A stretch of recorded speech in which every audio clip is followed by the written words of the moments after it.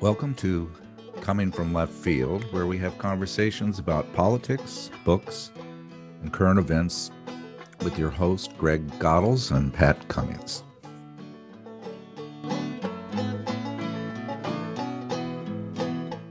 A month before I graduated from high school, I attended the funeral of a classmate's brother. Just a few years older than us, he was drafted, trained to fly a helicopter, sent to Vietnam, and killed. Just like that. No more cherished older brother. Since high school, for the past 5 decades, I have enjoyed my sisters, their husbands, children, and grandchildren. We live close to each other, take family vacations, and frequently email, text, and talk. My old high school friend just has a stencil of his brother's name rubbed from the Vietnam Wall in D.C. I'm unsure how to make sense of this, whether patriotism enters the equation, how history gets written, and whether American life is progressing or regressing. Let's discuss this today with a poet, essayist, and bard of the human condition.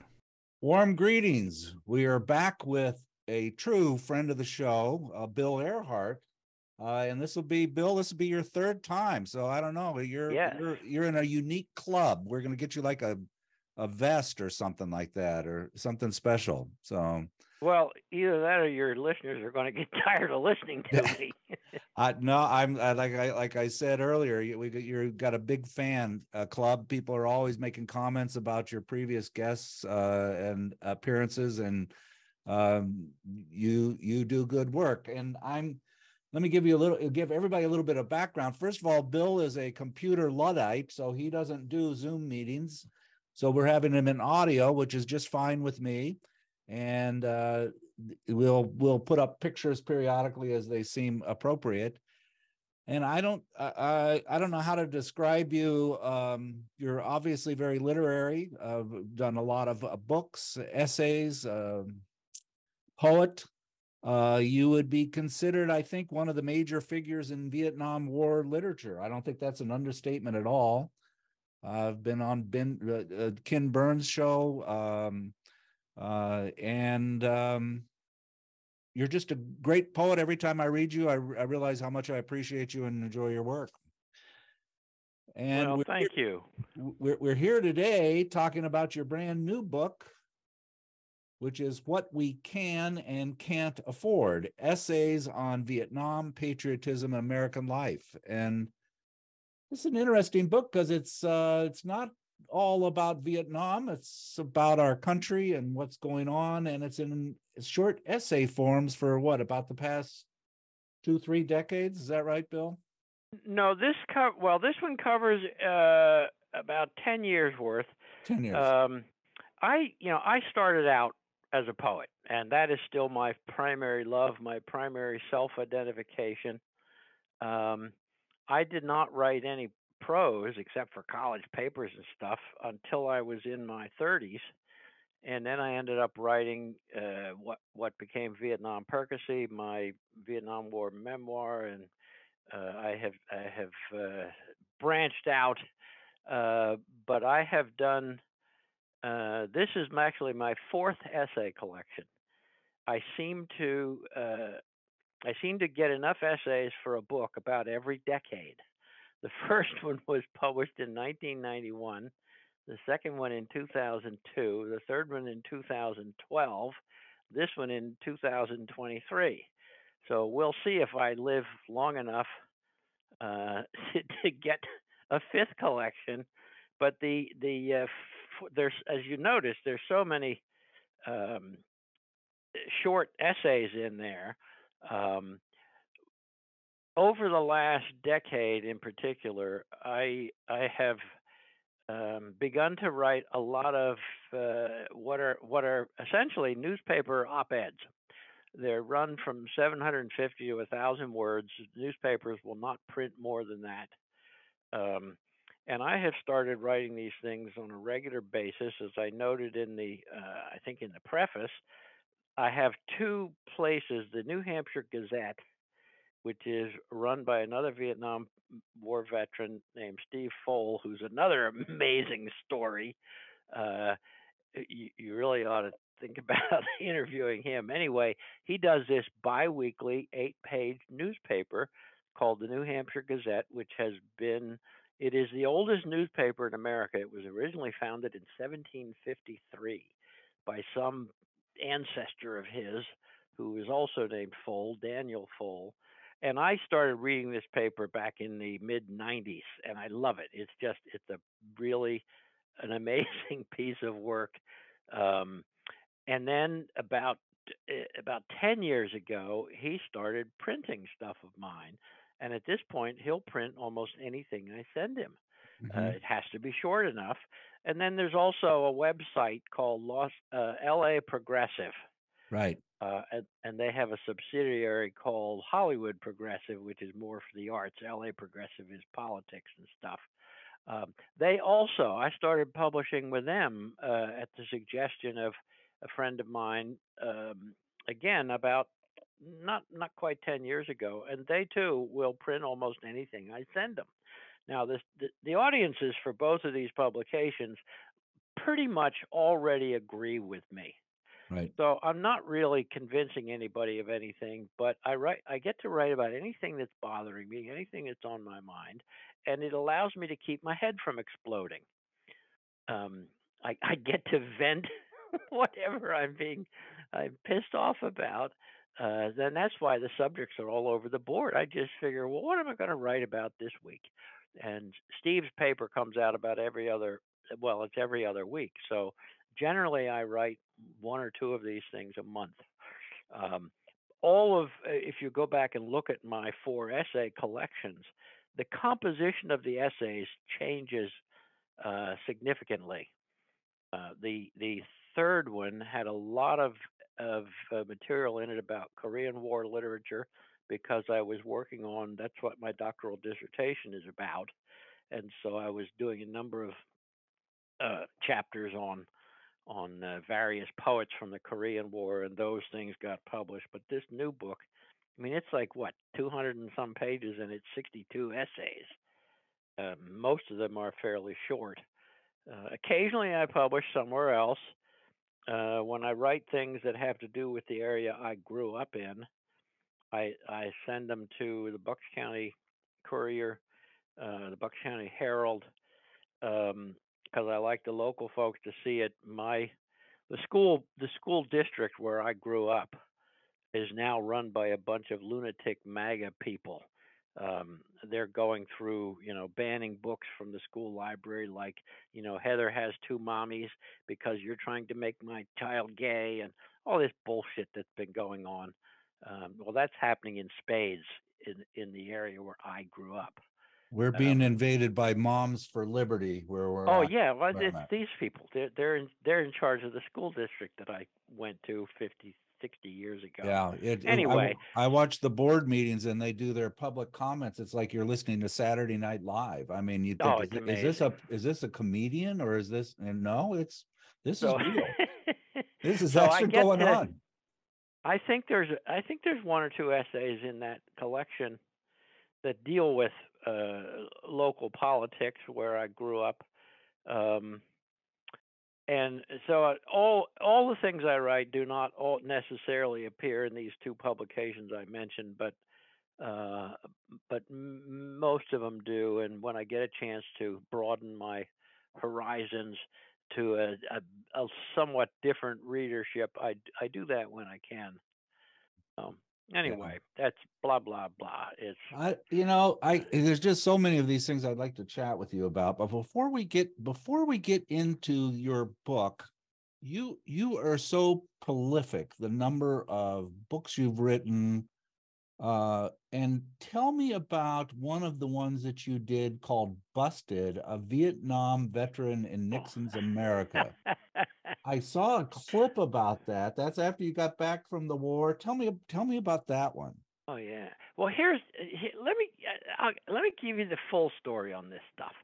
Um, when I was in my, I guess I was 30 years old, um, and I was teaching my first high school teaching job.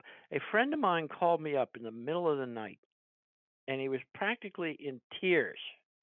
He had just seen the movie The Deer Hunter, and he knew that I was a Vietnam veteran, but he called up to say he'd never realized how terrible it must have been for me, and he was calling to say he was so sorry I'd ever had to deal with this. And of course, the deer hunter is bullshit. It's Right. Hollywood crap. It didn't happen that way. No prisoner of war was ever forced to play Russian roulette with. I mean, it's the movie is a con job. It makes the victims out to be these young American kids instead of what we did to the Vietnamese. And so I'm trying not to laugh because my friend Daniel is really upset and he's sincere. But I hung up the phone that night and I decided I'm going to tell the real story. I'm going to tell America what really happened. Um, and that's how I started to write what what turned out to be Vietnam Percy. I didn't know how to write anything over like 25 lines. I'd been a poet for 15 years, and so I spent 2 years thrashing around trying to get this book written. I finally, after 2 years, I've barely gotten myself out of Vietnam. I haven't been able to talk about what really mattered to me, which is coping with America after the war. And I gave up and uh, quit writing after 2 years. But the book got published as Vietnam Percy, a combat marine memoir, is what the publisher gave it as a subtitle. And then I decided, well, okay, I'm going to write the book I really meant to write. And so I sat down in 1984 and I wrote Passing Time, Memoir of a Vietnam Veteran Against the War. And it deals with the 5 years after I came back from Vietnam and basically how I made sense of what had happened in Vietnam, both to me and to my country. Um, but the book ends with me on an oil tanker in the Pacific Ocean. I lost that job because the Coast Guard raided the ship and I was busted for possession of controlled substances. They accused me of smoking marijuana. Oh my God. Why those? How could they dare?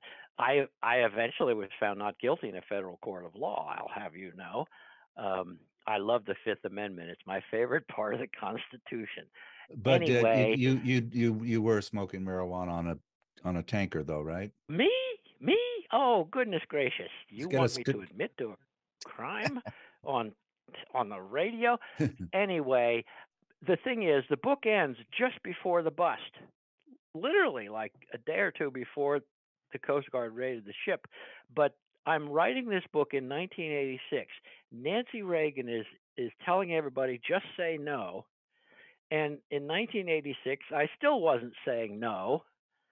And I was afraid that this time, the Philly cops would read my book and raid my house, and I wouldn't get off as easy as I did the last time I got busted. So I didn't write and I didn't write that into the story. It took me another 6 years to realize that nobody was reading anything I wrote. Nobody was paying any damn attention to me, so I might as well just finish the story. And that's how Busted got written. I wrote that six Okay. years after I wrote Passing Time, and it's if I had known what I was doing, Pat, if I had known how to write, there would only be one book.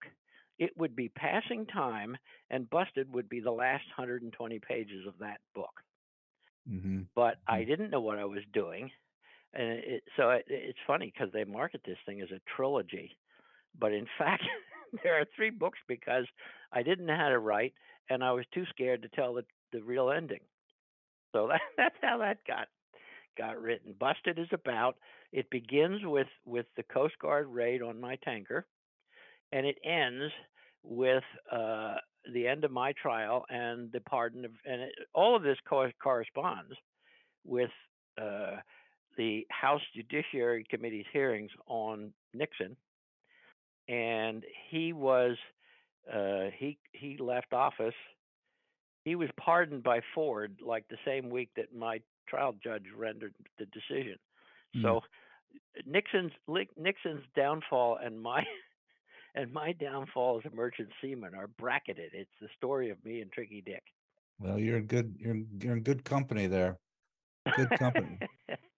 So that's how busted. That's what busted is really.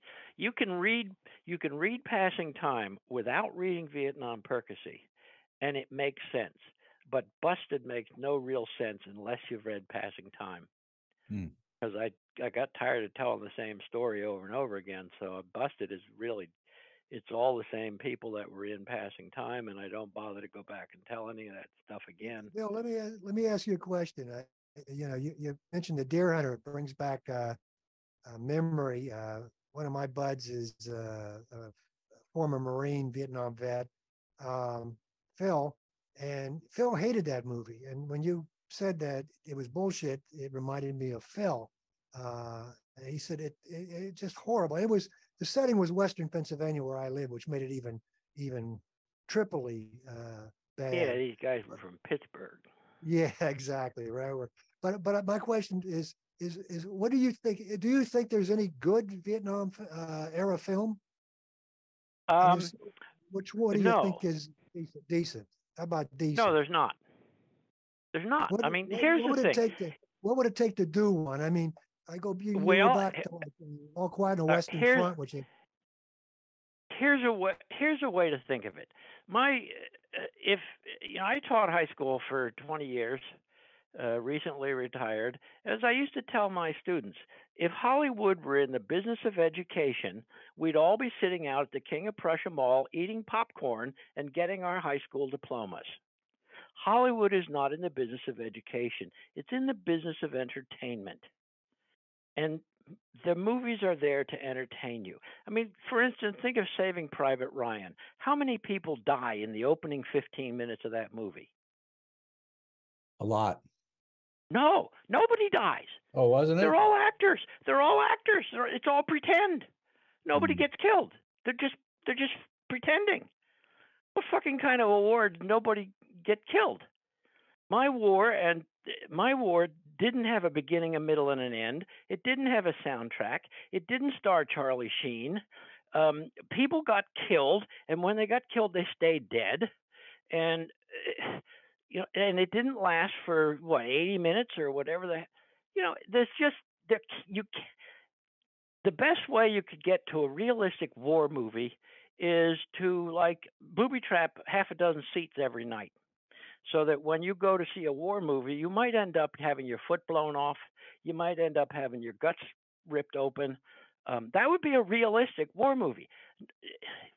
Movies are like roller coasters. They're cheap thrills. They get your adrenaline going, but you know that you're perfectly safe. What the hell kind of a war movie is that? So forget about war movies being realistic. They're not. They never will be. They can't be. Period. Yeah. That's the answer to your question. There's some good documentaries that can give you some insight, but Hollywood is there to part you with your disposable income. And if they made a realistic war movie, you'd throw up and demand your money back. Well, That simple.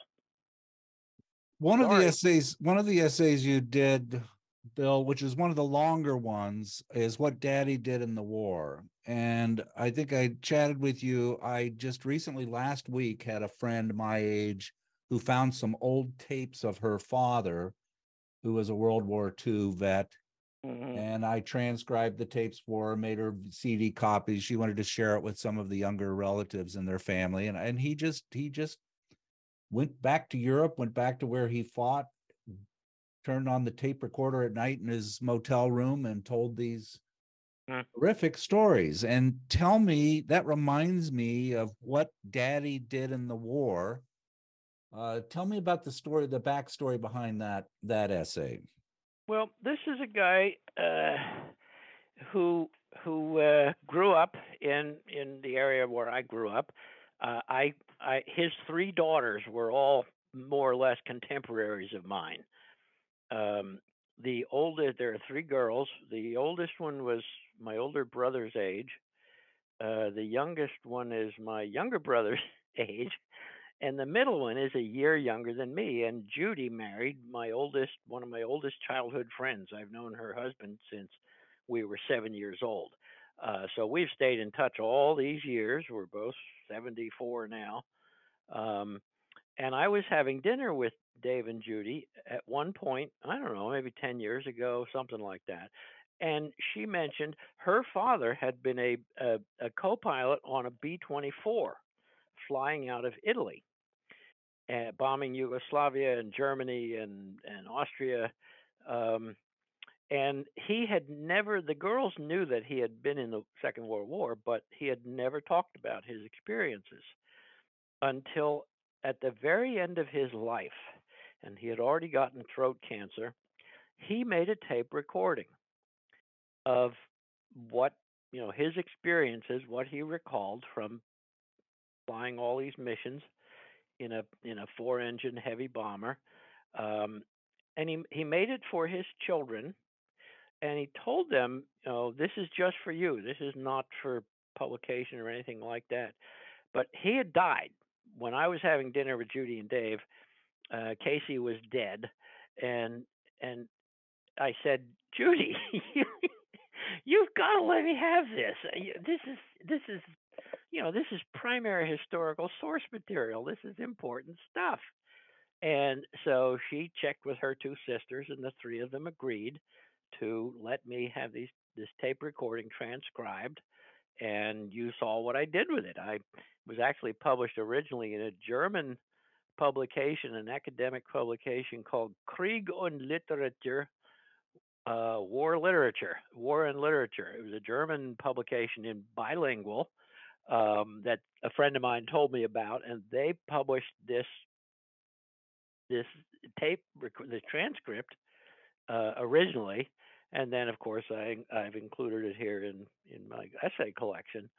Um, this stuff is amazing. I mean, there's that story in there about how they lost an engine and they had to abort the mission, and they're flying back to Italy, and they need an escort because they're crippled, and they hook up with a B-17 that's also crippled. And these two red tail fighter pilots come up. They're guys from the Tuskegee Airmen. And And these pilots go, "Hey, you white boys, we'll get you home okay. Don't worry." What an amazing story! and the story of the electrical cord that came loose, sparking in Or the yeah, that's room flying around. with all of the bombs, and how they had to Yes, kind of grab it, and it just was and it was harrowing. And the I don't. ball turret gunner that gets stuck in the turret, he can't get out, and if they have to land with the turret with him in the turret, he'll die. Uh, he can't get out of the damn turret, and they finally got him out, but he would never go up again. He wouldn't fly again. So I don't think Uh, people realize that my dad was a B-17, B-24 pilot. He actually got the Distinguished Flying Cross in the Pacific for being quite a remarkable navigator. But in World War II, almost 5,000 B-17s were shot down. the Eighth Air Force, it was unreal. yeah, Uh, the Eighth Air Force flying out of England, bombing Europe. The Eighth Air Force took more casualties than the Marines took in the Pacific. Unreal. Think about that. That's a step. Yeah, the first year and a half, almost 2 years of bombing raids on Europe, the mortality rate was well over 50% because they had no fighter escort. They didn't get any fighter escort until the Mustang was developed, and the P-51 was the only airplane that could fly all the way to Germany and back with these bombers. So these bombers were flying these raids with no fighter escort, and the mortality rate was terrible. I mean, Yeah. they, more airmen died than Marines in the Pacific, which is astounding. So It was jump. not a job you really want. No, no. And these guys, the thing is, when you read Casey's article, these were all young guys like us. They were just, teenagers and guys in their early 20s. They were just Right. kids. And my friend, a high school friend, wrote a book about his dad's experience, and it's the same thing. You read the book, and it's just if it was a Hollywood script, you'd say that it was exaggeration what these guys went through. So anyway, Yeah. hey, Greg, jump in here if you have any essays that are of note. But while you're thinking about that, I liked your "A True Spat On" story number 17 of, I'm an Air Force brat. So when guys would come back from Vietnam, the airmen and so forth, they were in a military community. And I never had ever observed any one of my peers, anyone treating a Vietnam vet with disregard. In fact, it was just the opposite. These guys that came back to my college were viewed as kind of the leaders of the anti-war movement, because they've Well, had, of course. they were the ones that were leading the rallies. They were ones that And, grabbed the mic. They were, and I don't know where that myth, where it came from. Is it well, just a, I do know. I do all know right, where it came from. tell me about that. It began to surface only after the war ended. Right. And you look at, first of all, the seminal book on this is written by a guy named Jerry Lemke, who was a professor at Holy Cross University, but was an enlisted soldier in the Vietnam War before he went off to college. And he's written a book called The Spitting Image, in which he traces the history of this stuff. And one of the things he discovers is there is not a single contemporary account from from the 60s or 70s, from the actual time of the war. There's not a single account in print or on television that documents veterans being spit on or called baby killer, anything like that. That now hundreds, thousands of veterans have claimed this happened to them. Surely, if it happened as many times as people said, somebody would have had a camera. Some news person would have been there. Some reporter would have written this down. But there's not one single contemporary account of veterans being treated like this. All those accounts begin to appear in print after 1975. And everyone says, take my word for it, this happened to me. But they can't prove it. They just have to, take my word for it. It really happened when it didn't. What were Americans seeing of Vietnam veterans in the late 60s and early 70s? It was all of us guys out in the street protesting the war. That's what they saw of Vietnam veterans, guys who were against the war. Well, how did this change? It really began to change in the late 70s because you remember, there were, not everybody was in Vietnam veterans against the war. There were veterans who came back, angry because they weren't allowed to win. And they started telling these stories about, the anti-war movement. And of course, Nixon had already set in motion this opposition, that the anti-war veterans were somehow un-American, that they were disrespecting their buddies. And then when Reagan got elected, they actually harnessed this image of the abused Vietnam veteran. This is an entire creation. It never ever happened. Hmm.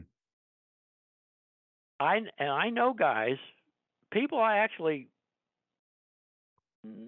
kind of respect, who insist, yeah, it happened to me, it happened to me. And, well, what happened to you? Well, I was in Washington, D.C., and I was in uniform, and a bunch of demonstrators were saying, get out of Vietnam, end the war. And I said, well, what does that have to do with you? Who's attacking you? Who's calling you a bad? Well, it made me feel bad. That's different. Right. Being ignored, or what were those demonstrators doing? What was the anti-war movement doing? It was trying to keep the American government from getting more kids killed.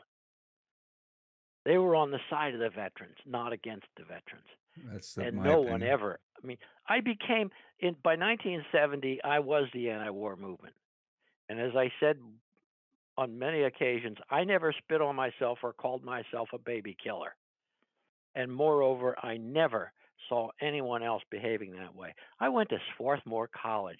It's a Quaker college. There was a Viet Cong flag flying from the girls' dormitory the day I walked on campus in the fall of '69. There were anti war demonstrations every day on the commons in front of the dining hall. Nobody was ever abusive to me. I spent 4 years there, and no one ever treated me like that. I never saw anybody doing anything like that. This is all mythology. It's mythology. The Now, United States of my true, amnesia. yeah. Oh, absolutely. What's interesting, I'm reading another book by Jerry Lemke, actually. It's called The Cult of the Victim Veteran. And he actually demonstrates that after, in the 1920s, in Germany, the Nazi Party um, created this mythology that German veterans of the First World War were spit on and had their medals ripped off their chest while they're walking down the street and taking their uniforms off so that they wouldn't be identified as soldiers. This is exactly what the mythology says about American veterans coming back from Vietnam. Oh, they told me I should take my uniform off in the airport bathroom or I'd be the, the Germans were doing the Nazis were doing the same freaking thing. Why? Because they wanted to reassert the primacy of the military and basically gear up for another war. And why did Ronald Reagan say it's our time to admit that ours in truth was a noble cause? They if you're going to reintroduce military power as an extension of American policy, you have to rehabilitate the military itself. In the 1970s, who the hell wanted to join the army? The army was in ruins by the end of the Vietnam War, and it took them a decade to rebuild to get enough, to get any legitimacy in military service. And the Reagan administration set out to do this with a vengeance, and they succeeded amazingly. But in order to do that, they have to rehabilitate the idea of military service and that it's honorable and noble and you're defending your country. And so you do that by you know glorifying the veterans and making the anti-war movement look like a bunch of commie traitors. So I'll When in top that. I'll top that with one story, and then Greg, you jump in here. Because I'm a military dependent. I had my ID card until I was 21, and I would fly back and forth. My parents were always out of state where I lived, and at O'Hare I'd go to the VA center because with my military ID I could get in, and I had hair down my butt. I was like a full blown hippie. I mean, central casting, and I'd be sitting in there with all of the vets. I never once had a problem. Never had anybody no, say anything to me. Never once. In fact, it was just the opposite. It was this kind of feeling of comradeship that this is not a very good situation and we're in this together. Not yeah, once. So same. It's the opposite story, but it's the same theme. Bill, do you yeah. use the Go ahead, Greg. What's up, Bill, do you Greg? use the VA for your health needs? Are you a VA participant or No, do you do private? Why don't you no. use the I went to the VA in would have been 1970 uh, because I had had a major hearing loss in Vietnam, and I went to have my hearing tested, and they tested my ears, and they said, yes, you have a hearing loss, but it doesn't affect your ability to earn a living, so we're not going to give you any money. Now, at the time I was a sophomore in college, I didn't even know how I was going to make a living. But they're saying, "Well, this doesn't impair your ability to earn a living, so you're not getting any compensation." And then I started hearing these horror stories of Vietnam veterans going to the VA and being abused. Who ran the VA in the 60s? It was all the World War II vets. And they all thought we were a bunch of whiny losers. And so I just never went back to the VA again. I am told that Some of the VA places are very good these days. Others are not so good. Sometimes apparently it depends even on what kind who you're assigned as a doctor, whether you have a good experience or not. But I no, I do not use the VA for my medical. I had my wife worked for Mellon Bank for a number of years, so she had a pretty good medical plan with the bank. And then I started teaching at the Haverford School, and the school gave me a very good medical plan. And then, so that's a long-winded answer to your question. I am receiving monthly disability payments from the VA for my prostate cancer, um, but otherwise, I have never made use of the Veterans Administration. We've had people on regarding the VA. I'm a big VA fan. I'll tell you.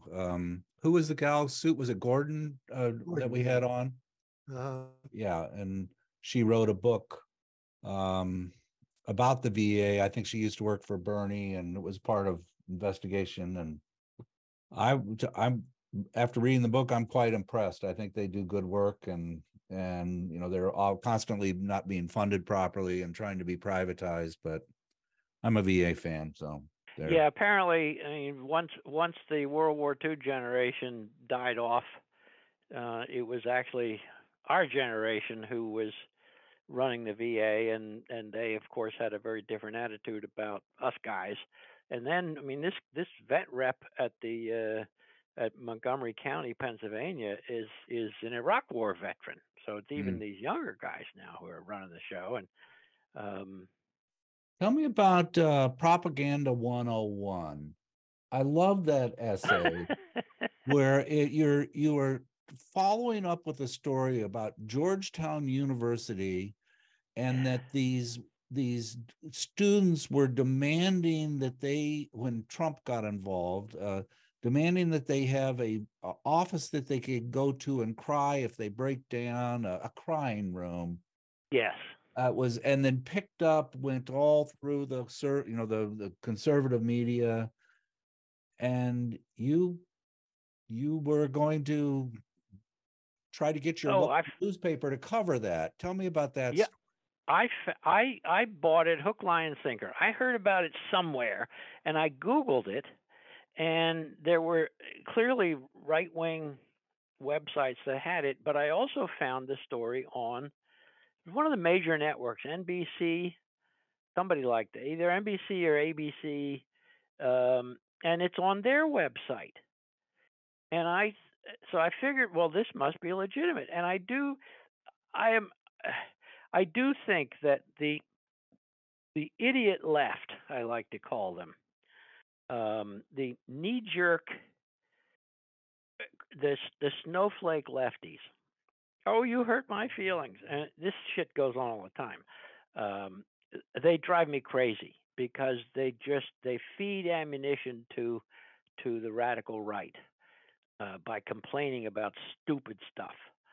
And so I wrote this essay about how the stupid snowflake right is just making things worse for us by giving the left the giving the Tucker Carlsons of the world ammunition. And I sent it to this guy Steve Foll at the New Hampshire Gazette, and Steve goes, this sounds kind of fishy. And he does a little checking around, and then I do some checking around because he says you should make sure about this. And it turns out that this is a bullshit story. It's it's the um, alternative facts. Is that what Trump called it? Right. This is an entirely manufactured story. Probably one person must have said in some kind of a public meeting, must have said something about that, and then the radical right picks this up as fact and broadcasts it all over Fox and all these right wing Breitbart and places like that. But I'm very grateful to Steve because he saved me from making a public fool of myself. This story was not true. There was never any consideration of doing something like that. Um, so I'm very glad that Steve saved me from myself. I have learned to be more skeptical. The problem is that very often the snowflake left does complain about stuff that is really stupid. I mean, picayune. Um, I think it was an article that shows up maybe one or two after that one, where uh, uh, this the was it Southern California School of Social Work has changed their they no longer talk about um, migrant laborers because that might hurt people's feelings. Hmm. And stuff like that is just plain stupid. It just gives ammunition to the radical right. Um, Well, but that's you're absolutely right about. I mean, safe spaces is a big cause now with part of the left. You know that every yeah. place has to be made into a safe space. I mean, every space should be safe. I don't understand where that concept could come from. I mean, I want my neighborhood to be safe. I want streets to be. I want every place to be safe. Why would there be one special place that's safe? And it's just a Well, you know bizarre what kind of they mean, idea. but what they mean when they say a safe space is that you should be able to be in this physical place without anybody hurting your feelings. You're not allowed to say anything that would hurt someone's feelings. What is the point of a university is supposed to be a place where you exchange ideas. Um, And if you don't run into people who think differently from you, you're never going to think. That's what's wrong with the MAGA people. Anyway, the safe space doesn't mean it's not referring to being physically safe. It means being in a place where no one will say anything that will hurt your feelings. they, And there's a West Coast that's story about a high school. There was a WPA project at this high school in the 30s in which a left wing artist who was out of work and had a WPA grant did a big mural on one of the walls in which he depicted the conditions of blacks, the conditions of migrant workers, the conditions of Mexicans, and so on, and the way they were treated. The idea being, of course, to expose people to injustice. Well, yeah. the school board got all excited about this, and some of the young lefties said, "We're made uncomfortable by that." And you imagine they're made uncomfortable by the truth. They're made Yeah, uncomfortable by someone reaching out to show injustice. That makes them uncomfortable. really. But that's unfortunately when I read that thing about a room for that you can go and cry in. Unfortunately, I was too willing to believe that because of so many other absurd demands from what I call the snowflake left. Um, so I've learned to be, So, thanks to Bill, Steve Full. I would pay an awful lot of money to have you be a history teacher in Florida when they walk into the faculty room and say that you have to tell people that slaves actually had it pretty good because they picked up a trade when they were Oh on yeah, they learned a trade. that they You were know. learning a trade. That would be that would be worth having a hidden camera in that faculty room. I Well, guarantee that. the Yeah. fact is, I have been teaching critical race theory since I started teaching American history in 2001. But I wasn't actually teaching critical race theory. I was teaching what we call history. History. This is what happened, folks. And the fact is that I was very lucky to be in the situation I was in at the Haverford School for Boys. I would not long before Mothers for Liberty came along, I wouldn't have lasted 3 weeks in a public high school. And I rather imagine that 75%, maybe 90% of the private schools in America, I couldn't have gotten away with what I did as a teacher. I never lied to the kids. I never taught them stuff that wasn't true, but I taught real history. Um, and I taught I did it in history and in English. I mean, you'd be amazed what you can do with English classes. I used to teach in my English class. I used to pair up Langston Hughes's poem "I Too" with Claude McKay's poem "The Lynching," and these are two very different poems. And I'd have the boys read them, and then we'd talk about what's going on here. And what you get actually is a version. The I Too is sort of like a poetry of Martin Luther King, and the lynching is the poetry of Malcolm X. It's that different from each other. One is angry and anyway. I do that kind of stuff in English class for Christ's sake, because I taught English and history. I taught a course called American War Poetry. Um, I taught a course called Smedley Butler and the Rise of American Imperialism. That was a history class. Um, but I just taught real stuff, and Right. Right. most schools would never have. They would have had too many complaints. There was a guy at the Haverford School who complained to the headmaster, who knew me and knew exactly who he was hiring. I'd known him for 10 years before I went to work there. How I ended up there. And this guy was a retired Army colonel, but he knew me and he liked me. He had a board member a board member complained to him about the communist he had working for him. Well, And that'd be Joe you. said, "Oh yeah," and Joe Oh. said, "No, no, no, no, Mr. X, you're wrong. Earhart's only a communist on a good day." And that was the end of the discussion. Gosh. Now it turns out, by the time I taught this guy's two of his two sons, and I think what had happened is the older boy, early in his time in my classroom, Mac must have gone home and said, "Gee, Dad, Dr. Earhart said blah blah blah," uh, because by the time I got done with his second son, 2 years later, at graduation, this man came up to me almost in tears and hugged me and thanked me for what I'd done for his boys. Oh, you can't ask for And something better than that. that's the guy who said, "You got a communist working for you."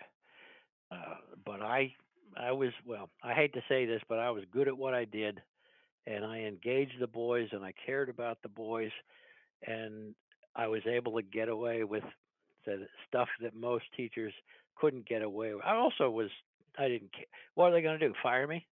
I stood up in the middle of an assembly one time when the headmaster, this is a different headmaster. Joe left in 2013, and we got this other guy, and he's giving a talk to the upper school about how ISIS is trying to drag the world back to the Middle Ages. And I'm sitting there in the middle of the students, 400 kids. I'm thinking to myself, but wait a minute, Saudi Arabia has never left the Middle Ages, and we're okay with them. So what's the real story here? But what I did was to stand up in the middle of the auditorium and say loudly enough for the guy on stage to hear me, "This is fucking bullshit." And I walked out.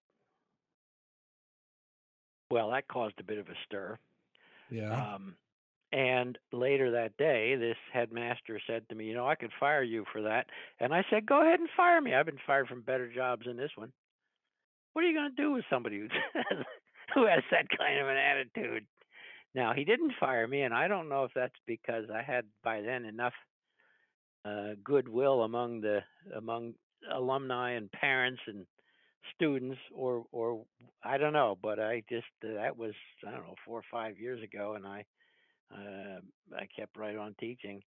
But the thing is, most of the parents. Here's the thing about teaching. The parents want to know two things: Do you know what you're doing? Do you care about my kid? Yeah. And if the answer to both those questions is yes, they don't really care what else you're up to. They'll They don't cut you really a lot of care what I'm slack. trying to Yeah. teach them. And Yeah. I used to go to everything.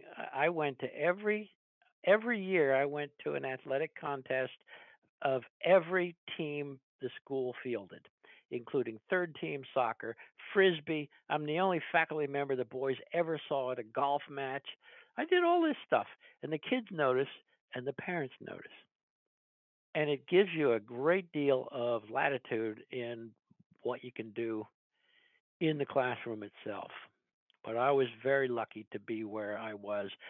Florida, are you kidding me? I mean, I would quit. I wouldn't even try to be a teacher in Florida. I'm not even going to physically go to Florida again as long as I live. Well, I don't. Place is a lunatic. Texas is the same way. I ain't going there again either. well, speaking of democracy, the very first podcast Greg and I did, you remember that, Greg? How Democracies Die? We reviewed a book, How Democracies Die, and I loved this book. I thought this was great, and so Greg and I started talking about the book, and Greg said, "This is just bullshit. You're assuming we have a democracy, you're under the assumption that we have a functional democracy and it's being taken away from us. You're not thinking through this." And that reminds me of your essay, This is Democracy, which is essay number 51. It's exactly what Greg was saying in the How Democracies Die. We are under the illusion that we're in this representative functioning, what the people say, they vote, and the representatives do what they say. Tell me about that. Am I right, Greg? Did I pretty much You're capture right. that? Absolutely. Yeah. Yeah, Absolutely. Greg and I agree 80% of the time, and then of the 20% that we disagree, he's right about 10%, and I'm right about 10%. But boy, he was right about that. So tell me about This is Democracy. Well, um, for starters, if you look at the way in which the electoral system is set up, um, you've got a situation where in Wyoming, the senators in Wyoming each represent like something like 100,000 people, whatever the population is, divided in half. Whereas in California, the two senators from California are each representing like 30 million people. There's this grotesque imbalance of representation. Um, you've got in the U.S. Senate, you have something like 15% of the American population controls 50% of the U.S. Senate. That's not democracy. That's not one person, one vote. And if you look at the Electoral College, there's all this stuff actually that's left over from getting the Constitution, getting the Southern slave states to agree to the Constitution.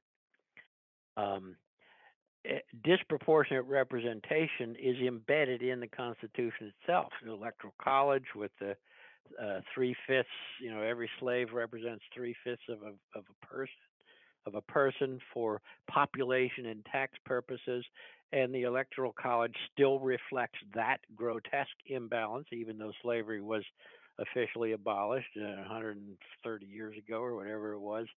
Um, but even more interesting than that is, although the franchise has been extended, originally it was you had to be an educated, rich white guy to vote. And over the years, that has expanded to include uh, poor white guys, and then eventually women and even Native Americans and black people. But as even as you expand the voting base, this has been studies have been done. I think there's one famous study from Princeton University that make clear that Congress consistently votes whatever the basically the 1% we call them these days. Whatever rich people want, that's what Congress does. And sometimes it might coincide with the will of the people, but most of the time it doesn't. But Congress continues to vote for the privileged few, no matter what the American people want. Whatever. I mean, look at gun control. Most Americans want reasonable gun control, and yet they don't get it because the people don't control the government. Look at abortion. Most Americans want legalized abortion available to most women under most reasonable circumstances, and yet that is not the case. So the government, this government has never actually represented the people. Um, it's sometimes better than other times. It's very hard to look at a presidency like Donald Trump's and decide that there's no difference between Republicans and Democrats. All you have to do is look at the Supreme Court nominees of Republicans over the course of our lifetime, and the Supreme Court nominees of Democratic presidents, and bam, that's plenty of difference. But to think of the United States as a functioning democracy where the government does what the people want, and it's one person, one vote, it's nonsense. It's never been that way. It just hasn't. Right. Greg, So, any final thoughts? I'm just, oh I'd yeah, like we're to know running what's out of pissing, time here. Bill, what's pissing you off today? That's my final question. Start with what's pissing you off. Let's finish with what's pissing you off. You know what? If you really want to know, I've been going crazy with this goddamn streaming service, Peacock. Yeah. On NBC.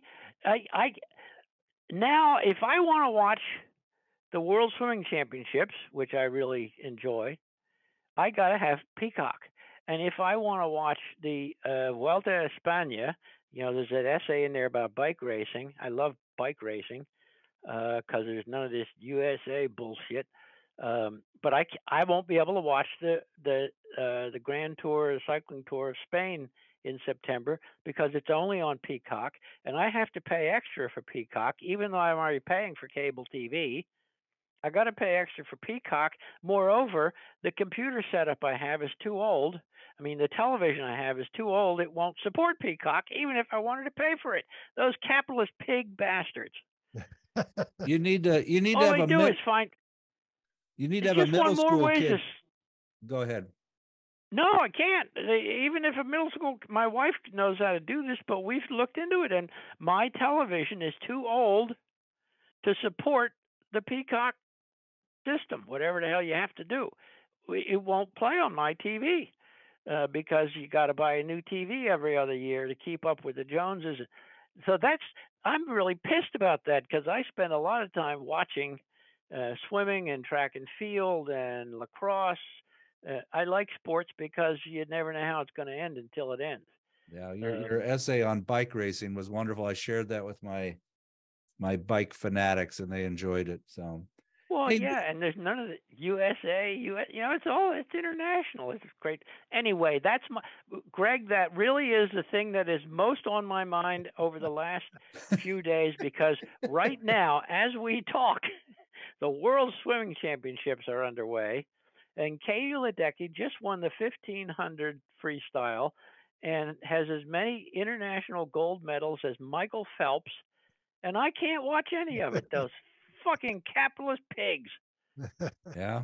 Well, So there you go. There you go. Hey, will you do a poem for us? Sure. I'm looking at Sins of the Father, page 208 on your thank you for your service. Good. I'm glad you gave me the page number 208. 208. Okay. Jason Aldean just came out with a country song. Try to do this in a small town, which is creating a lot of controversy. And he's elevating, these small towns are just wonderful, and you can be yourself, and we don't put up with stuff. And I loved this poem because I have a granddaughter who's just going to be going into high school, and I remember how at times that was an environment that was somewhat cruel. And how about that poem? Okay, Sins of the Fathers. I wrote this when my daughter was a middle schooler. Mm-hmm. Today, my child came home from school in tears. A classmate taunted her about her clothes, and other kids joined in, enough of them to make her feel as if the fault was hers, as if she can't fit in no matter what. A decent child, lovely, bright, considerate. It breaks my heart. It makes me want someone to pay. It makes me think, oh Christ, it makes me think of things I haven't thought about in years. How we nicknamed Barbara Hoffman Barn, walked behind her through the halls and mooed like cows. We kept this up for years, and not for any reason I could tell you now, or even then, except that it was fun, or seemed like fun. The nights that Barbara must have cried herself to sleep, the days she must have dreaded getting up for school. Or Suzanne Hyder. We called her Spider, and we were certain Gareth Schultz was queer and let him know it. Now there's nothing I can do but stand outside my daughter's door, listening to her cry herself to sleep. There you go. Oh, I wish I could go back and live my life over again, but Oh God, I was unfortunately, you such a don't get to horrible. do that. I didn't become a human until I started to have children, and then It really is. It's amazing. yeah. it would have been better if I started having children when I was 12. I'd be a better person. So, Yeah. but that's Well, true. gentlemen, it's a pleasure to talk with you again, and let me know when this goes up, and I'll send it to my friends. All right, a wonderful Good book. luck with your TV. Good luck with your old TV. Hang on. Yeah. Thank you. One of these days, Greg and I will stop by and visit you. We'll find your town square, sit on a bench, and just sort of yell at people as they go by about different things. That would be a great way That to would be spend. fun. That'd be a Okay. great way to spend an afternoon. I'll tell you that. So, thank you, Bill. All You're right. you're a national Bill. treasure. Please keep writing. Okay. Thanks a lot, fellas. All right. Bye bye. Goodbye.